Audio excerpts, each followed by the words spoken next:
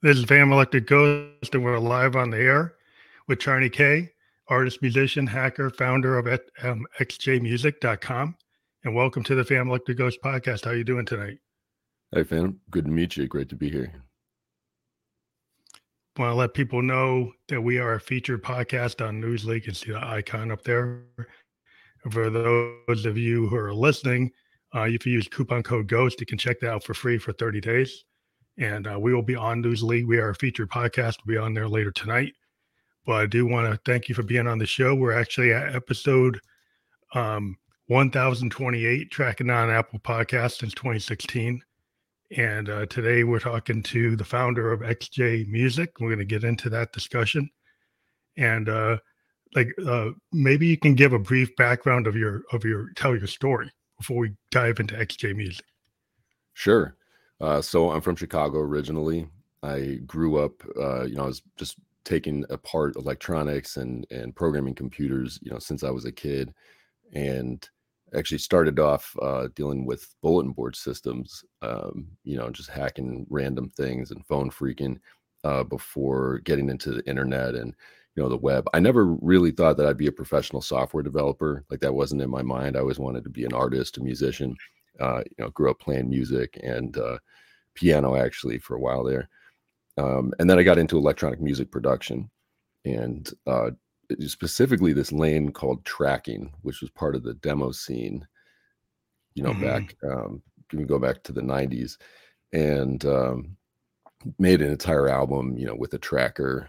Then eventually got into DJing and got some Akai MPC 2000s and was working with that.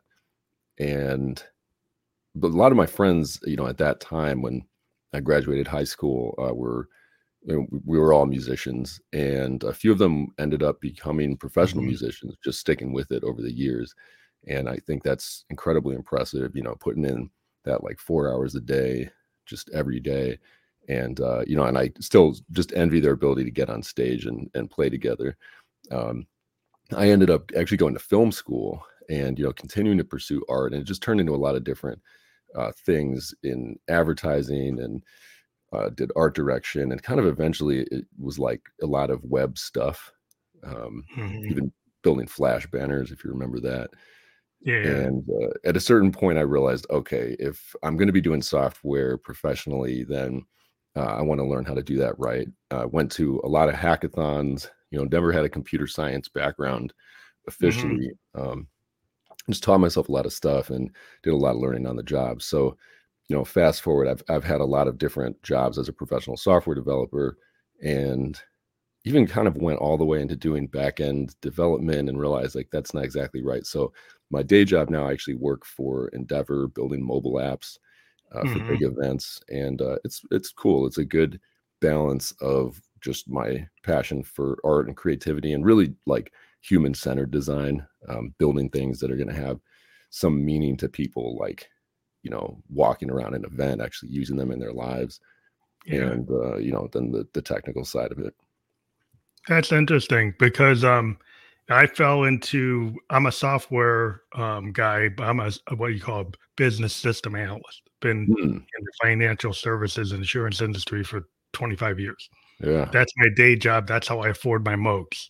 Yeah, I know about this. And then it just kept on playing since I was 17, and I just created this, my brand, Fan Electric Ghost, and I create electronic music.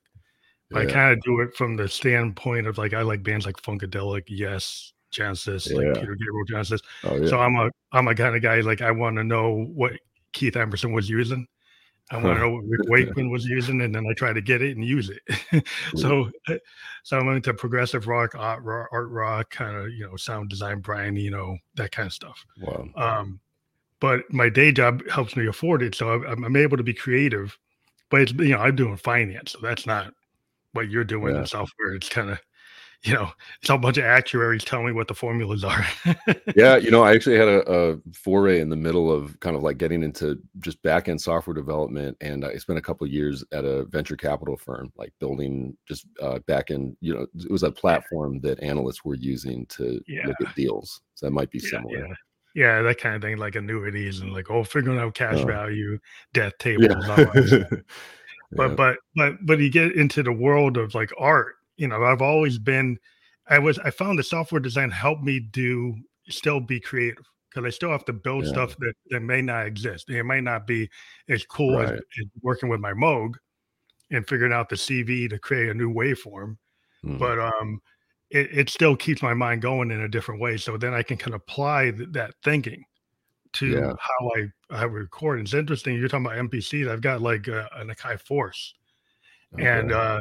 I want to understand. I was looking at XJ Music, and it looks like it's like a generative music platform. It seems like kind of like the Grid, kind of like what I see Mhm. on my Akai Force, but you're creating like these like a soft synth in a way. But you've got this interesting models. I didn't dive into it too far, but maybe you can talk about, like you said, it's kind of for people who are musicians already. Right. So I guess one question, being the kind of musician I am, and is where I am, is it, does it use an audio interface and you can connect a MIDI keyboard, or you just stay within your XJ Music to do everything? Right. So probably I think where it diverges from your process when we were talking, just earlier, tracking like directly into 4 tracks, and I really appreciate that live and like performance focused style. And where we picked up is basically after you've produced stems, and that's like Oh, something. specifically, Oh, after y- yeah, right? Like, you could take that out of a 4 track. Usually the term means like it's gone through some mastering process and you yeah. have just the final layers, right? That you're going to sum up into the music. You mastered your layer into a WAV file or MP3, and you can bring it in as a Right. stem or a file, however you want to bring it in. Right. And, for video game music in particular, which has really become our central focus, we could definitely also do really cool music for live streams and also for environments. But you're starting with somebody, a composer, producer has come up with an idea for a musical composition, and it's something that's going to be essentially never ending, right? Oh, it But goes on a loop, like, or it's more than a loop. right. It's more than a loop is a great way to put it. Where, as a starting point, if you look at video games now, you see a lot of loops. And, even just down to having to calculate like exactly where that loop starts based on Or the beat per it's minute. syncing it to the game like a filmmaker syncs the Yeah. soundtrack. And then and they You gotta hack do it that together. work. Yeah, Yeah. yeah, exactly. So we really started from the groundwork of coming up with a system, like, and I actually have a patent for the mathematical system. It's not super complicated. It's more like a logical framework to like actually just represent music in Mhm. this way so it can be played back dynamically. That's awesome. So it helps you do that piece. Like if if you're a composer and you're working with a TV commercial or you're working with a film and you kind of got it in front of you Right. and you're trying to synchronize it in your DAW or on your mastering board with all your tools to like sync up that piece of music to that scene. And And I guess in video games you got to sync it to whatever sequence right. that's happening, in the game. If you're with some kind of open world game, it's gonna trigger that music based on a certain Exactly. situation. And if once you hit the boss battle, Yep. the other ominous music because something's getting ready to happen. Yeah, you got it. Exactly. If it's just a commercial, you don't necessarily need what we've built because you have all the control in the world. But the moment that you get into situations like video games, live streams, environments where you don't know ahead of time what's going to happen, then you trigger our playback engine with these kinds of, events that are about like what is happening generally. And it's going to pick the stems. It's going to choose from all the pieces that you've got. And also it's not going to sound the same every time. You really Oh, have it a lot of, changes it up. It yeah, changes it. So you can have a lot of stems in a library, and it randomizes based on some kind of algorithm where they're going to happen. exactly. Well, that's cool. That's a cool thing. Yeah, that's Thank interesting. Because like I think it's like so is it kind of meant for somebody like you're saying the composers already have pieces of music and then they're gonna bring them into this environment to be able to use it for this purpose. right, right. And we there's a lot of sort of tools and like generative stuff out there now which advertises, you basically like press a button, get music. It's going to generate automatically, Yeah. right? And that's not what we're doing. And especially I think if you're sort of like larger video games that are really investing in music production, or even if you're a major artist or just anybody that's taking your music on tour, or designing the sound for a museum space or something, like situations where people really care about representing their original intention, you know, like traditional, you know, music in a way. Yeah, yeah. Well, yeah, with the AI, you're like, okay, yeah, you know, find me something that sounds like Right. Miles Davis. Find me Right. something that sounds like Sun Ra.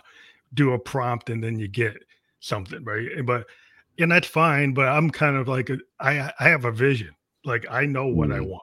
I'm an experimental musician. Hmm. I know exactly what I'm trying to do, Yeah. and Very I cool. don't need, you know, maybe if I have a tool that helps me with my mastering, say, hey, what happens if I make this sound like bitches brews mix. And if Uh, you had a system that could figure out what that mix board, what the board had set for the compressors and all that stuff, that's cool. I could mm, use something like that. But still, uh, I might want to just play with those compressors and stuff myself right. because I can tend to kind of like know how I want to shape it because I'm a sound designer. So Right. I spend 3 hours on my Moog trying to create waveforms to create new tones. Right. So like if I'm into that level of detail, I'm probably going to figure out what kind of compression I want or not. Yeah, yeah, exactly. And you know, we really believe, I believe, and the whole team that we've got together, that music is human. That at some level, this is an expression of a person's point of view, like their subjective reality and what they want to get out.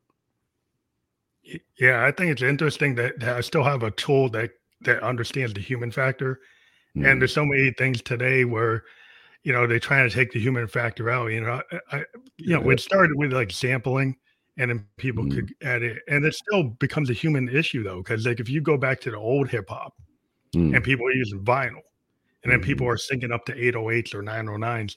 There's still a lot of they're using machines, but there's still a lot of human being just making decisions and Yeah, how these machines are going to get into this.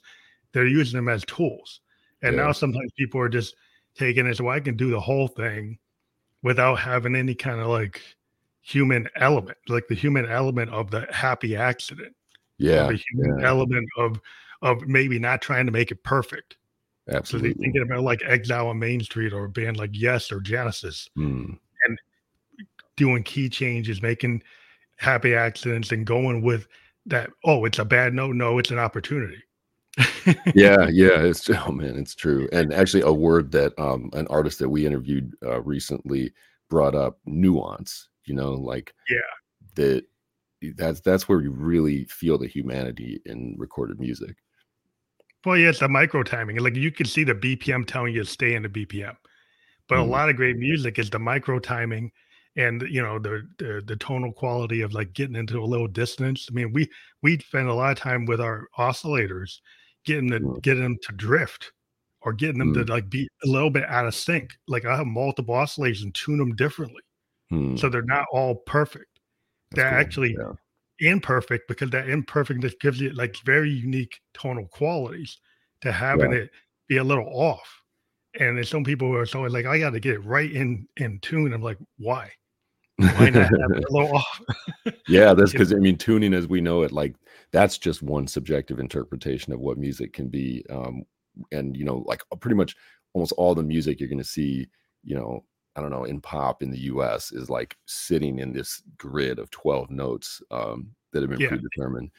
yeah. And yeah, it gets sort of like tiring after a while. What the an artist, Ian Hersey, that we worked with, that built out this musical composition, the project we call Space, and Mhm. you can see like some of the stuff on our YouTube, and we did some the foray into like what people call binaural beats, Yeah, and those are awesome. Yeah, he it's really stereo. Those are like stereo, like right, fully stereo, like stereo oscillators from the start.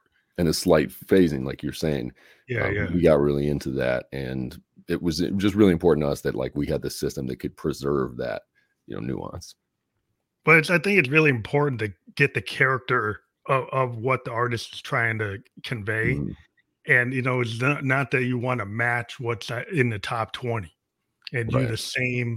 use the same sample pack, the same drum loop, the same just because that's what's hitting, you know, and then you get Yeah. some producers replicating the same kind of drops, the same scenarios of multiple songs because it's familiar.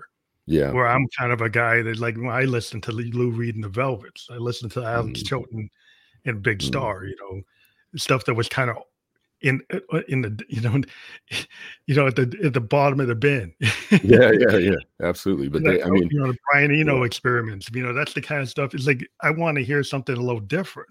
Um, uh, and if you can use tools to help you, like, kind of bend things, like if I could see how your tool works and then kind of be able to use, like, a lot of like Euro rack experimental hmm, music that's just like sound painting type stuff, and yeah. then figure out how I could take these sound paintings and organize them in a way that somebody could use.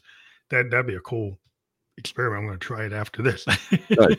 Yeah, and I was checking out some of your music, on the website, and I really appreciate like just sort of avant-garde is like a word that comes to mind too. Yeah. We got so much stuff on the radio is like sitting in the same No. form, right? And like even just the Yeah. idea of a song is this really rigid form, and Yeah. yeah, there's not much room to explore a lot of these ideas. Yeah, because, like, I mean, if you take sometimes we take random voltage generator and Oh, have a random voltage generator run my drum machine. I'll have like an wow. analog drum machine and then trigger it with like random voltage or LFOs or multiple LFOs that come in at different Uh, points. And then it runs around and it keeps on running on a loop, but it keeps on changing yeah, every time. And so it yeah, sounds like a real person. Like, if you use a lot of analog stuff with these Euro racks, you right. can patch them together to create kind of this like virtual machine that's not like AI. It's like Mm, really old school 1960s, 70s tech yeah. that allows you to have a lot of bottom and a lot of like it just feels like very real. The analog stuff Mhm. feels less digital. And so I like to, but I get opportunities to kind of take digital tech and then take the analog and bring it in. So the analog's giving me Yeah. that sound I want, but maybe the tech, like your tech, might give me the opportunity to take that analog and then bring it in to a different realm. Yeah, that's a really interesting thing you just brought up there too, because in a way, when you're talking about connecting these analog electronic components together, and there is going to be like a kind of logic that creates, and you could look at it as a kind of algorithm, but it has a life to it that is Yeah. definitely gone once you really nail an algorithm down and you're running it digitally. Unless you deliberately introduce these other kinds of variants, like simulated synthesizers, Hmm. you don't get that kind of life to it. Yeah, that's the thing I love about the randomness of like analog systems is like Mm. they warm up over time. Like my Uh, analog modes, like when they're cold, they behave differently than if they've been on for a half hour and they've oh been wow. on for like 2 hours and stuff. They start to drift. The Mhm. oscillators will drift. Things will get a little different every time you do something. You Uh, can just pitch it so different, like it's coming through in a very honest way. What's almost like right. another person. Like I call that's why I call myself Fan Electric Ghost, because the ghosts are kind of playing with me. The ghost Interesting. in the What machine. idea now. Yeah. So that's the Yeah. idea, is the ghost in the machine is actually these are my partners in crime or my sense. Yeah. They do have the life of their own. Uh, Um, but it's interesting because the methods that you use in your digital product, maybe you can kind of explain like the methodology of trying, like, what XJ music, like how does your algorithm, maybe the base of it, or maybe you have multiple algorithms, all right. but like the whole concept of how you put songs together in your system.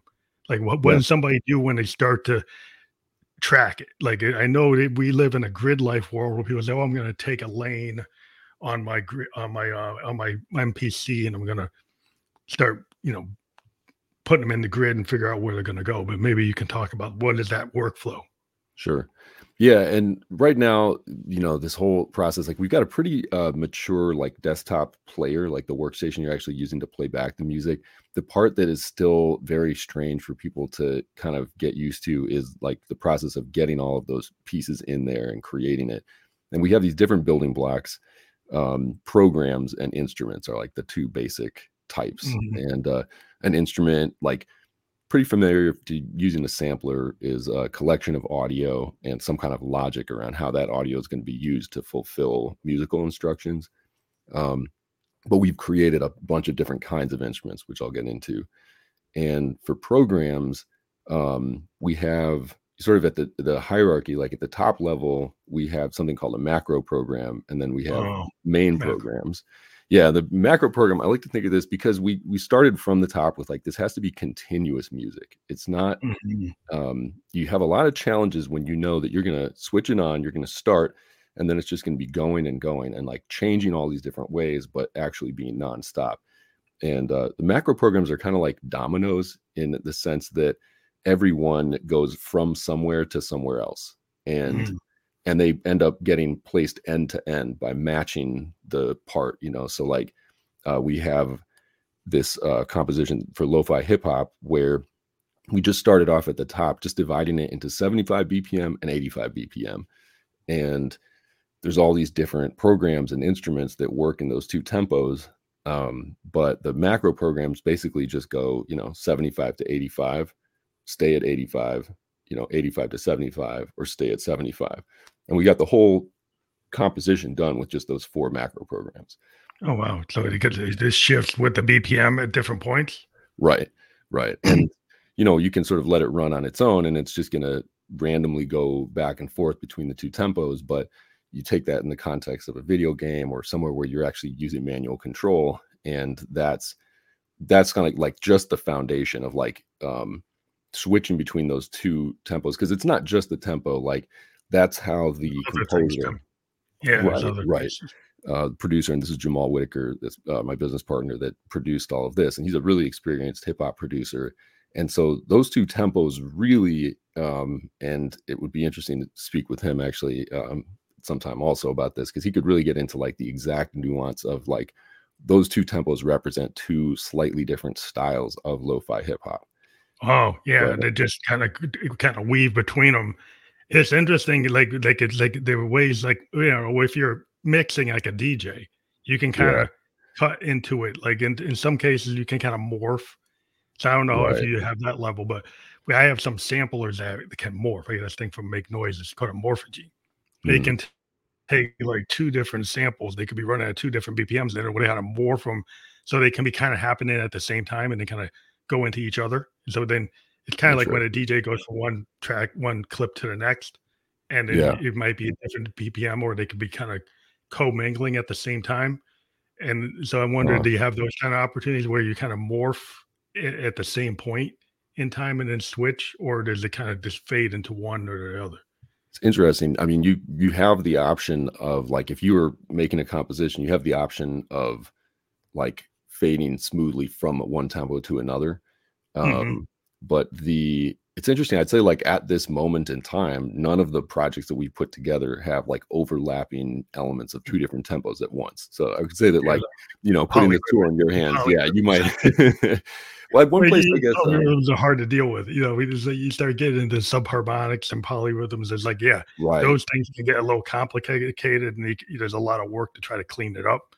But one interesting thing, though, for one place where we did have polyrhythms for in the ambient music project in space, Ian Hersey like set the tempo really low. I think it was like 12 BPM or something like that, and that was just a theoretical framework that kind of goes to what could happen.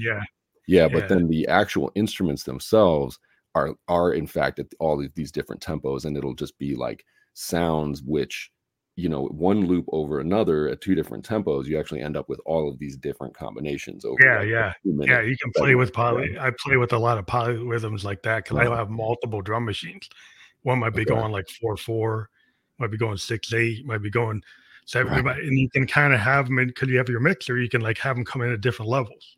It's kind of like shadow vocals, like when you start to layer vocals, you might layer them in different pitches where you can start layering these polyrhythms. And you could have something happen in like a kick drum once in a while, or a tom, or something. So it could be on one drum machine just doing that, and then the other one's actually doing the cymbals, and that could be going a lot faster. Or it could be doing the hi-hat, or it could be doing some kind of electronic drum or African rhythms. That you can start to play with things, because if you think about like multi-track, that's how I talk about sound paintings. I talk about like the layer of a painter when they put the paint down. I use my studio like the Beatles. The idea of the sound painting came from George Martin and the Beatles, where they said, we could play like we did in Hamburg, or we can take what I was doing with Peter Sellers on his comedy records and layer things, right? And that's kind of where it came from, because he was actually doing these Peter Sellers albums. Oh, wow. These comedy records that had all these layers. of effects and clips and backward things. And Beale said, "Hey, we like those. Can we use that stuff?" And that's how it started to take those techniques that George Martin was already doing with Peter Sellers and then apply them to a rock band. And then say, "Oh, wow, we can be like Monet and have all these layers." No, and this actually what's really piquing my interest here is like, one, to see what you would do with this with actually a platform in your hands, because you'd be coming up with things we never thought of, and then two, to really expand the amount that you can just do all this stuff live, because right now the process of composing music and playing it back are very separate in our platform, which makes sense if you're publishing a video game, right? Yeah. You know, like everything else in video game development, you've got all this stuff that happens in the lab, and then by the time you get into playtesting, like, you've built and shipped that game. But it would be really cool to, you know, see what this was like with just like more of a live composition framework. Yeah, I'd like to see what I could do with it. I like to play with tools. I mean, I use all kinds of tools that whatever's coming up, and I kind of hijack things. It's like, well, I can use this, and it's like maybe it wasn't supposed to be used for that, and then I do it anyway. That's awesome, man. Yeah.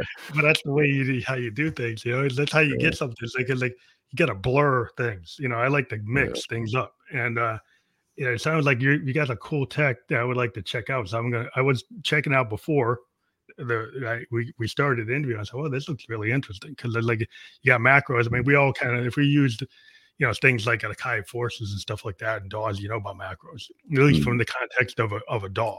Right. Of the context of a tool like that.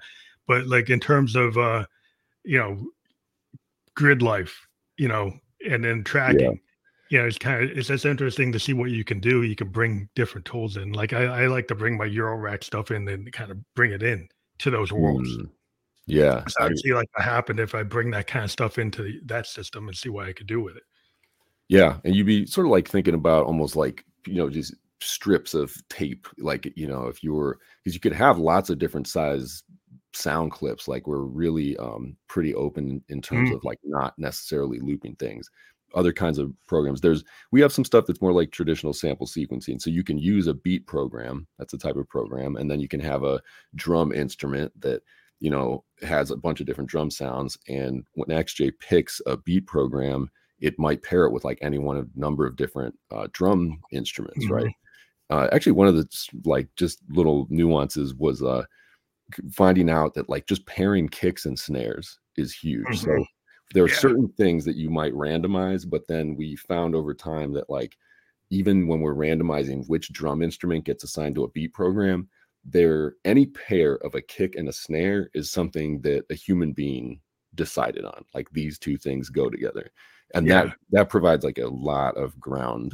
You know, there's a lot of groundwork when you can do that. Because I mean, I'm always going through all types of drum machines, from analogs to like digital drums, and just playing with what you can do. And polyrhythmic stuff is the stuff I like to get into, with like multiple drum machines running at once. But if you can play with like the different aspects of that, that would be really cool. And then the links, like some systems, like, you know, these sample links, you know, you're limited to like a certain size of your sample. But like when I started, I kind of did a kind of cheat that 9 Inch Nails used to do, is they used to go out with their Tascam and take whatever they had when they recorded the song, like the original material, and actually then run it through tons of effects. So they would be playing live, and then they'd have one of their guys actually have their Tascam and then feed that through a bunch of effect processors. And then instead of using like a DAW to play back the backing tracks, they're using their Tascam to play it back, and then running that through tons of effect processors, and then controlling that mix through that. And then it gives you like this alternative kind of very experimental way of presenting your music. You could play it straight and it's not run through effects, or then suddenly run it through something, and a space echo, or through string reverb, or through flanger, or whatever, different combinations, and it totally radically shifts it to something else. It's more live performance capability. Yeah, especially, you know, something like running sound through tape, right? You could just have a tape reel running and have the write head, you know, writing sound onto it, and then you're reading it off of the read head, and it's going to transform hugely and organically just on that inch of tape. Yeah, there's a lot of Yeah. cool stuff. I mean, the Who used to run, Baba O'Reilly on tape. They used Huh. to run what they were running through their 2600, their ARP 2600, like that whole passage was like an ARP that was Wow. running through like different parts of that synthesizer, and it was it was hard to replicate that live, so they just run it on tape and play to the tape. Yeah. Yeah. But yeah, so I mean, if you can take your Tascam or your old reel to reel and then run it, digitize it, bring it in, or just bring the audio in, and then like, so is there any particular length, like if you had something that's 3 minutes long, can you bring that in? Yeah, Or it's like you absolutely. to like 30, oh, you can do that. Yeah, That's and cool. it was like early on, I think so, like when we were first developing it, some of the ideas that were on the board, and they're still there. Like we use, we just got this long, essentially an agile system for like keeping track of the project that's like running for Mm-hmm. years now. Oh, But agile so method. every Yep. idea gets written down, right? But like we're just gonna kick it farther down the road. Like we're only really small teams, so we're only working on like what we want to build right now.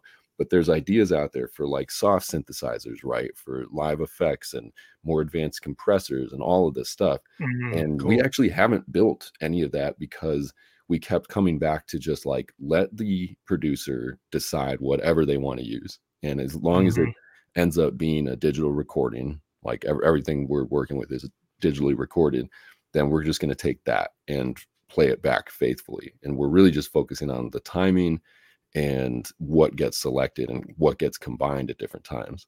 Um, So the output, once you finish a project, does the output go to like a WAV file or an MP3 or some other form, or does it stay within a proprietary format? no, definitely.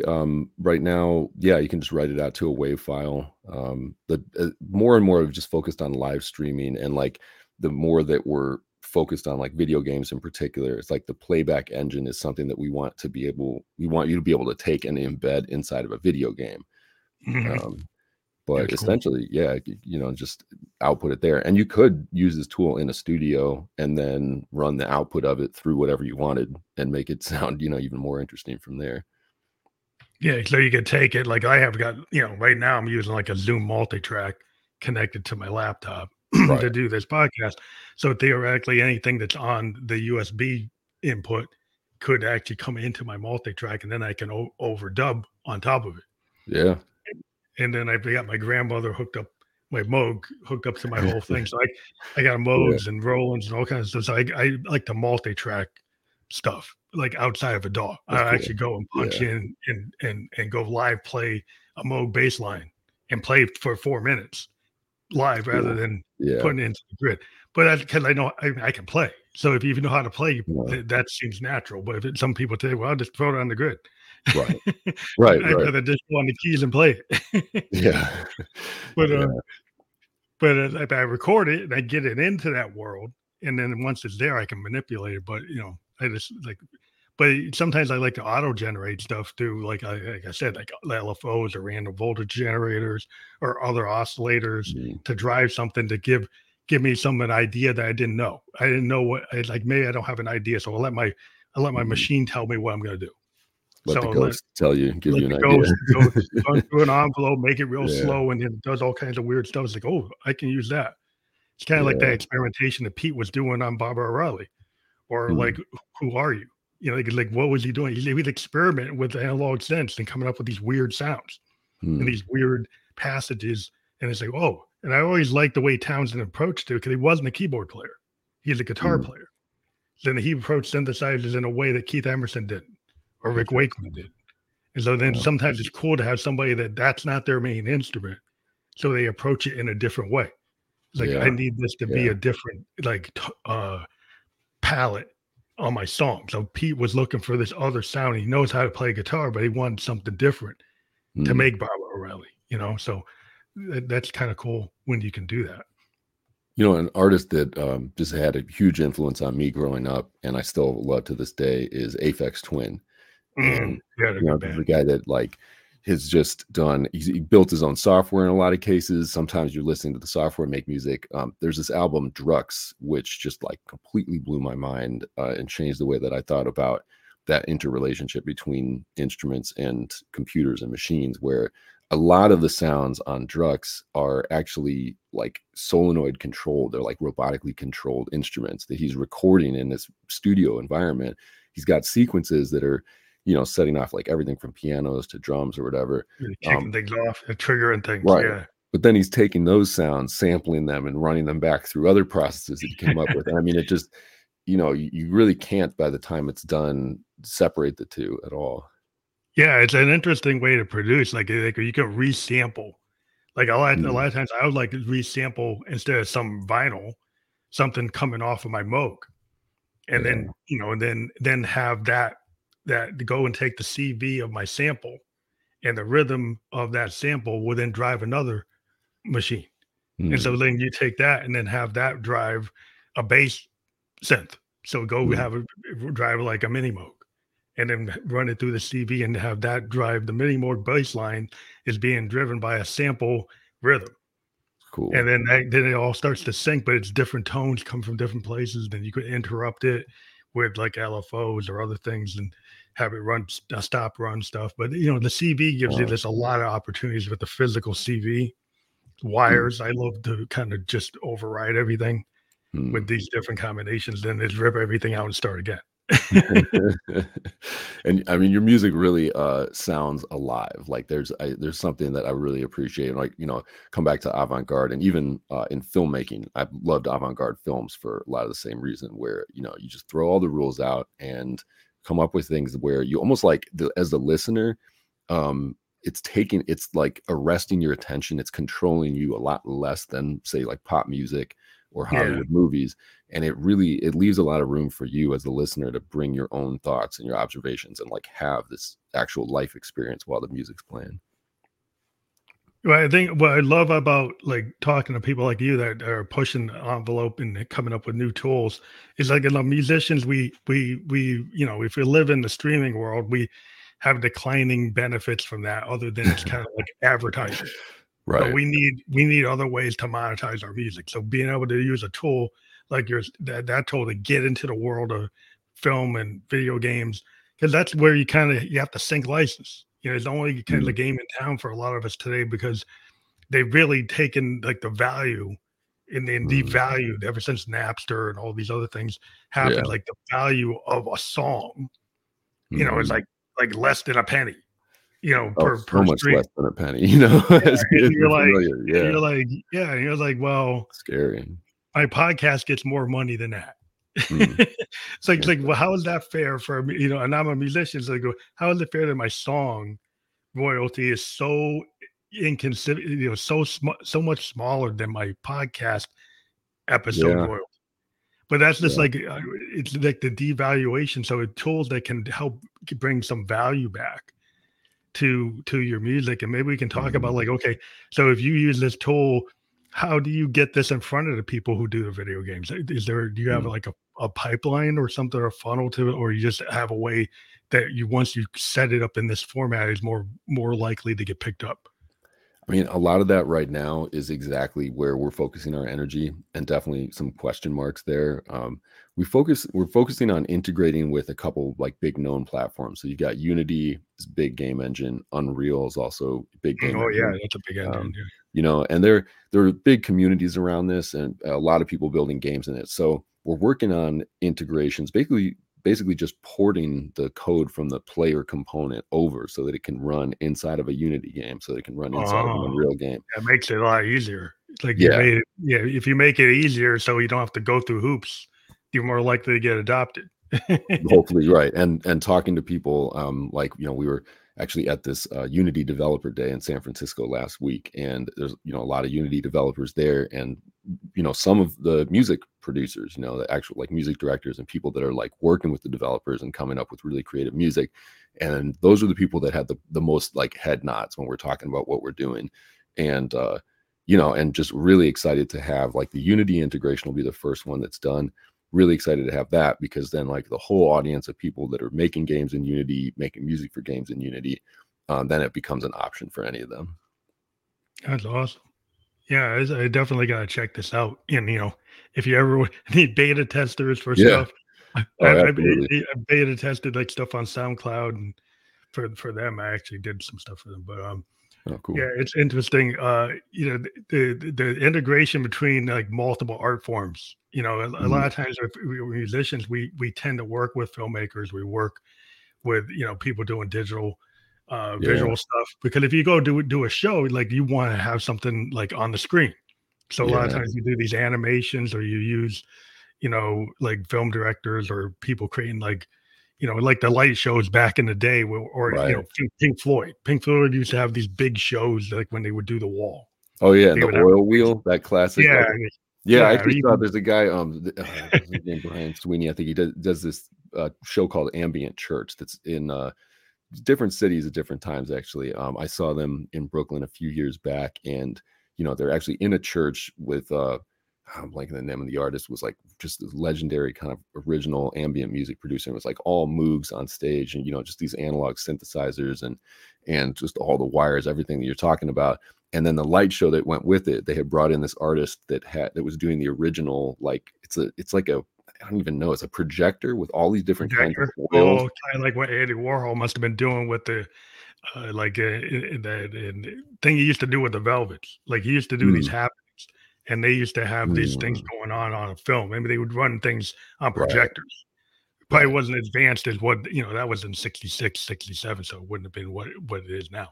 But But they were deliberately, they were bringing some of the original technology, and it was like it was beautiful to see because we're so inundated with digital stuff and yeah, digital processes that it's just like the incredible variations that they're coming up with by just dropping paint and dropping oil into water and projecting that on a yeah, screen. some of the old school stuff, like Zappa used to do with the Mothers of Invention. They Mm, used to do these happenings, and they'd have artists like that. They'd be doing stuff like you're talking about. They would kind cool. of do that San Francisco mentality, like well, we're all artists, and we're gonna have Yeah, like actors on stage, models on stage, and then artists actually projecting pieces of art. yeah, In real time, guys doing stuff real time, like painters doing stuff and then projecting it in real time. yeah. I think there's a lot of I think there are a lot of artists who would be into that to create these kind Mm, of modern happenings. Take old tech and new tech. So I've yeah. always been like, yeah, I mean, I use my Moogs, but then I use my Akai stuff. It's like I use whatever serves the song. So at the Mm, moment, if my song needs to be like all analog, it's all analog. But if I need to use a sampler and some digital stuff and some soft synths, I'll use it because whatever serves yeah, that moment. yeah, It's like whatever that piece is gonna be, and I don't know. Like, when I start, it's like, "Oh, no, yeah, this piece needs something," then I'll use something more modern. If a piece is like, "No, it needs something older," then I'll use, the older stuff. yeah. That's cool. Because yeah, I would really love to hear what if somebody took XJ music and used it as like just the foundation of a live show where you figure out some part of the music that you want and put that in there, and then have that running and have somebody manipulating that workstation live while playing other instruments on top of it. And the workstation actually displays like this sheet music sliding by as it's going. Oh, So wow. it's telling you like that's kind of the screenshot that you see. We've Just got tell a you what keys and stuff video it's demo. in. Yeah, Yeah, that's cool. and so you could, as a musician, like you could play along with that. It's giving Yeah, you yeah. all the cues that you need. Yeah, and I play by ear too, so, I mean, a lot of it I Yeah, would hear and kinda play with it, kinda like a fusion musician. But, like, yeah, that's cool. knowing what key it's in and what it's doing, that's helpful. Yeah, I Mm, mean, I like to do Facebook events live. Like I wow. used to do it more, but I would actually, with all this stuff behind me, Yeah. I have all these like multiple webcams, and then go and use some Streamlabs tools, OBS, and have Mm, multiple camera angle show where I would love actually that. be playing my Moogs and stuff just right for an hour, just play something live.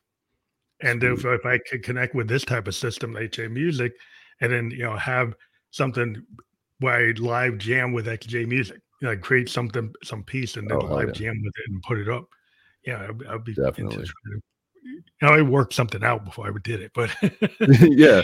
Yeah. yeah, but yeah, it's just something that sounds cool. Because I mean, I'm kind of like a in the moment kind of stream of consciousness flow state guy. So like, So yeah, if cool. I can do Yeah. something like that, I would try it.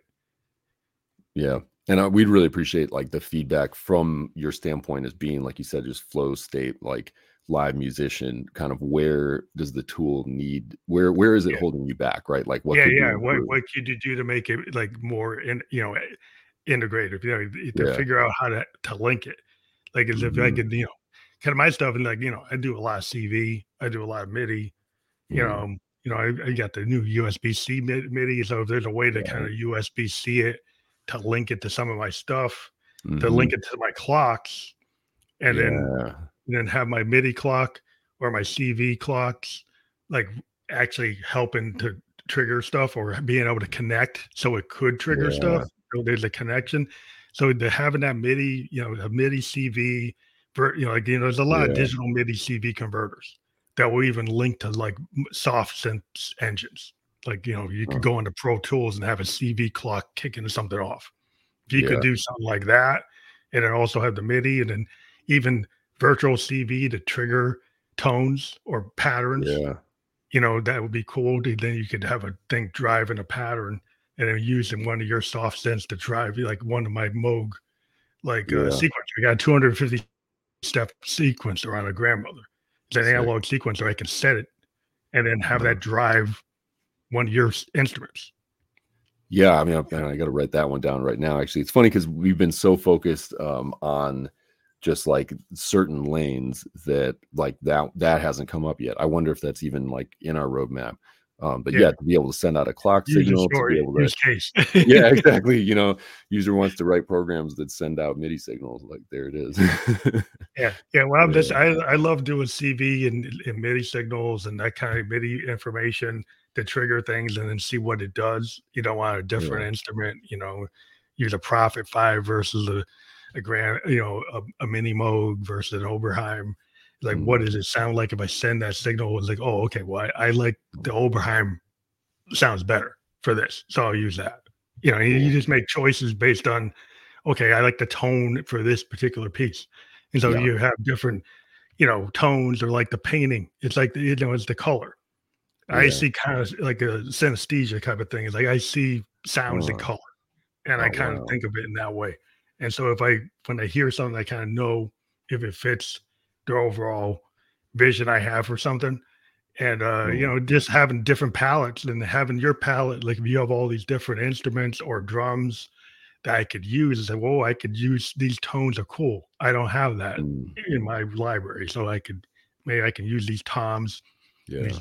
these the snares or whatever, and figure out how I can integrate that with something I'm doing. It just gives me another source of a tool to use for sound creation.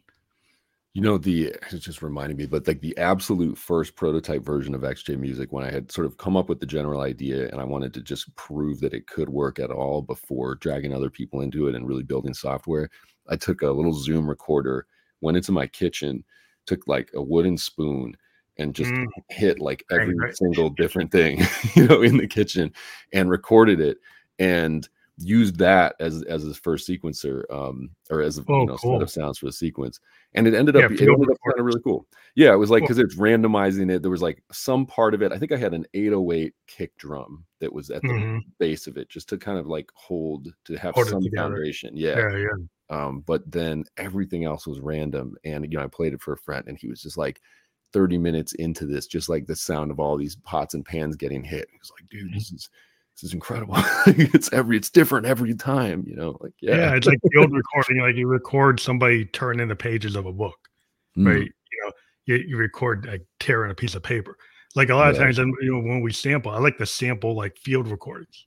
Like, go out to I live in New Hampshire, go out and record the Mm, Merrimack River and uh, actually use that instead of grabbing something. They actually took a recording of the Merrimack River and put it into the recording. Kind of like yeah. yes, like close to the edge. They went out into a forest and they Huh, recorded the forest. And that whole album starts with the recording of the forest. So yeah. I'm a kind of Peter Gabriel guy. I Oh, like that yeah. kind of All hard this is rock. amazing. It's Genesis like is amazing. go and do the old school Yeah. stuff.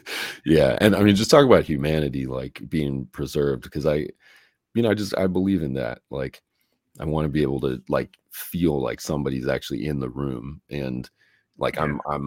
it's challenging in some way. Yeah, well, it's like sometimes it's like that variability. Like if you think about Peter Gabriel's voice, where he kind of pitches it in these kind of weird tones. They're Uh, that's really different. It's like he was into that art progressive rock, and then he finally got the mm, world to mm, align with his vision. mm, But he had that vision going back. to the early Genesis stuff. He was doing those types of things that people Uh, weren't connected. And then finally interesting. the world connected and actually, oh, that's cool. It's like, well, it took you that long to figure out, but it was cool. Now we get it. Yeah. Yeah, you just never know when you're gonna hit because it's just yeah, you never know. It's like that's why you kind of throw it at the wall. I'm kind of a throw it at the wall guy. It's Yeah. like I don't know what's gonna work. And as a musician, sometimes you don't know what's gonna Yeah. work. So you can keep all the stuff to yourself or you can kind of throw it out. And then you find an audience and you find people that want to work with you. A Mhm. lot of opportunities I've had is just throwing things out, and then other musicians have said, "Oh, I want to work with you on Mhm. something." And then I got an opportunity. And I might not be the biggest guy in the world, but I get to work on something because somebody liked what I was doing. And that's kind of like the Yeah. point. And I get to work with other people because they say, "Oh, they Yeah. dig what I was doing," and I get to try something out. And I didn't expect that, but I wouldn't have known about it if I hadn't have thrown it out on the wall. Yeah. Yeah. And it's totally different than just being alone, in the lab working by yourself. And even, what got me inspired to just try and jump out and get on people's podcasts and talk to people. You got to get out there in the world and just like put your idea out, see what other people think about it, what they might do with it. Yeah, the podcast is a really cool form because I mean I've been doing it like I said since 2016, but we did it to get emerging artists and creative thinkers and people that have long discussions that aren't just like 15 minutes or like 90 seconds sound Hmm. bites. We actually get into a story and tell people about something that they might want to get into. And I mean, XJ Music and what you're doing is an opportunity where to think differently. In Hmm. a world where everybody's talking about AI replace him. I've had people come on the show and say, "Oh, AI is going to replace all musicians." I'm like, "Really? Yeah. Really? That's how much you think about musicians?" It's tough, right? And I think there was somebody that I spoke to recently said, they think that all these companies are just jealous of musicians, jealous of artists, like the stuff that they can't do themselves, and now they feel like, okay, well, we finally can do this now. It's like actually, you're still just sampling. Like you might be using a Yeah, neural network, yeah, it's and just a and sample. it's Yeah, just a sample. It's of just a very interesting might way of be more sampling. advanced. It might be getting close to the bomb squad where you can move stuff around and it seems or De La Yeah, Soul and it seems like very inventive, but it's not something like Coltrane. It's not Davis. right, It's not Sun Ra. It's not Hendrix. Right? It's right, not pushing it unless somebody goes and takes it and puts that human spin and then reprocesses it through a different thing. Right. yeah, Then the human being takes it and then adds another layer to it. Then that becomes something. But you just yeah, take what it gives you, it's just reprocess something from somewhere. And maybe you didn't hear it, but it did exist. yeah, So yeah. it's like it's just reprocessed phrases and prompts from different things. Yeah, well, it's going to be really interesting to see where all this goes, and I really hope to. I just want like listeners, audiences, people out in the public to be, aware that it's not magic. There's language models and AI are not actually coming up with things that didn't exist before. It's like a really fancy kind of plagiarism where you can't quite connect it back to the source. Yeah, and a lot of artists like ourselves, like a lot of artists, they're trying to create the digital rights management that Mhm.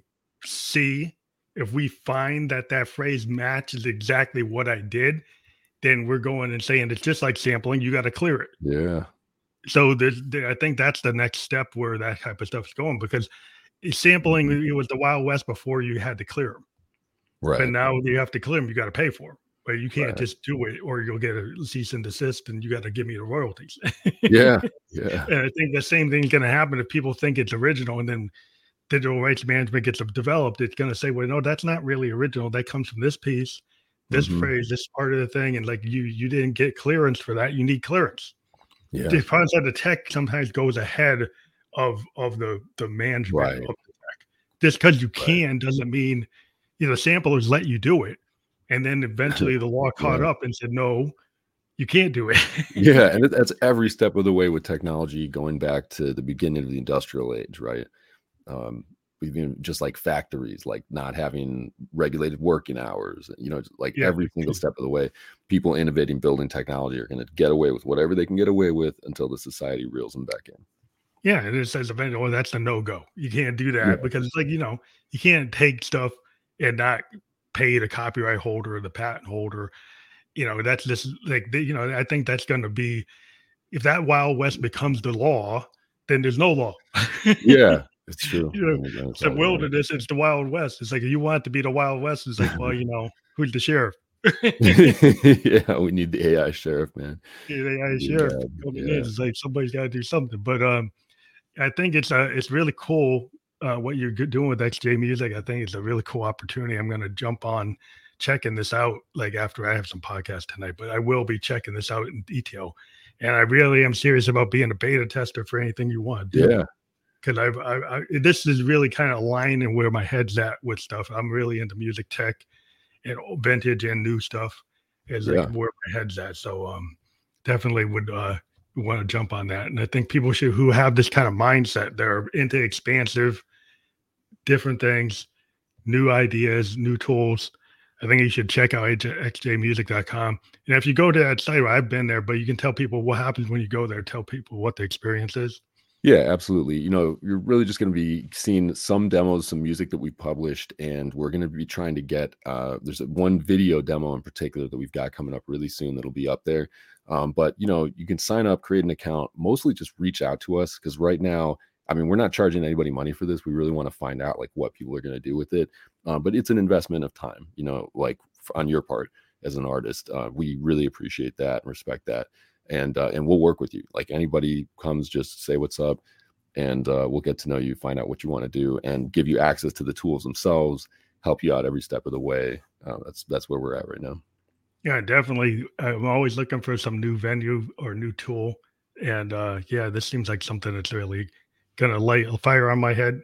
Just like cool. Whatever hair left I have and get into it. But I wanted to thank you again for being on the show, because I think this has been a really cool with synergy, because I started this thing with music back in 2016. We kind of got beyond music, but this episode is kind of aligning into my original intentions, and so that's really cool. Right. Once in a while we get to go back and still focus on music, and in this is music tech and capabilities that I think a lot of creative people will be if they want to dive into it, check it out. Yeah, really appreciate it. Pleasure meeting you, Phantom. Great to be on here. Thank you. Again, this will be on all the podcast platforms that people are comfortable with. You can watch or listen by tomorrow. We've been live on YouTube, Twitch, and Facebook. Those are the video channels. We also are on Spotify video podcast. That'll be later tonight. And we'll give everybody the landing page, and they can check it out however they want to. Cool. Thank you. Thank you. Have a good night. Night.